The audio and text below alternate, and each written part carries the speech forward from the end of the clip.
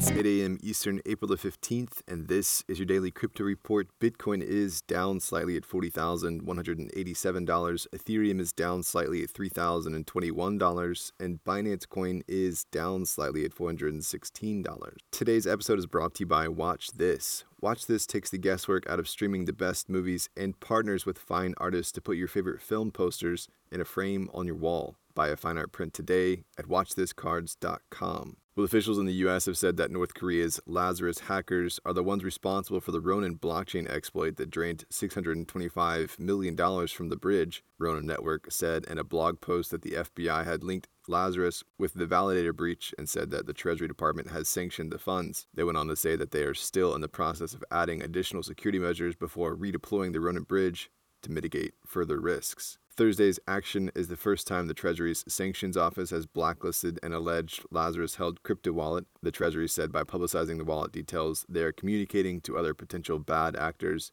that by transacting with it, they risk exposure to U.S. sanctions. Well, micro and macro strategy lead Michael Saylor has declared his 2-year multi-billion-dollar experiment of holding Bitcoin on the balance sheet a huge success, telling shareholders in an investor letter, adopting Bitcoin as our primary treasury reserve asset set us apart from conventional competitors and elevated our brand, detailing that the strategy was complementary to the company's decades-old analytics business, and adding, we will continue to vigorously pursue both strategies. MicroStrategy has spent $3.97 billion acquiring Bitcoins at an average price of $30,700.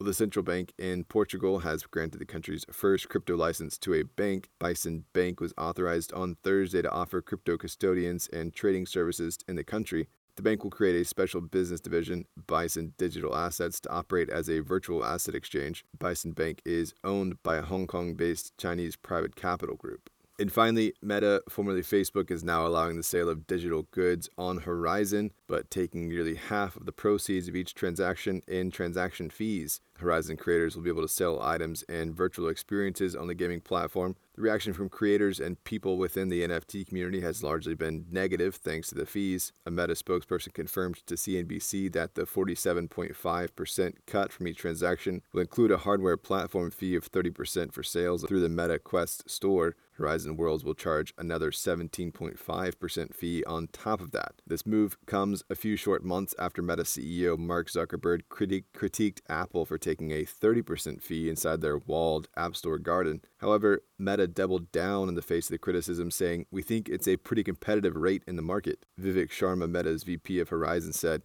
"We believe in the other platforms being able to have their share." Well, that's all for us today. Visit us at dailycryptoreport.io for sources and links, and listen to us everywhere else you podcast under Daily Crypto Report.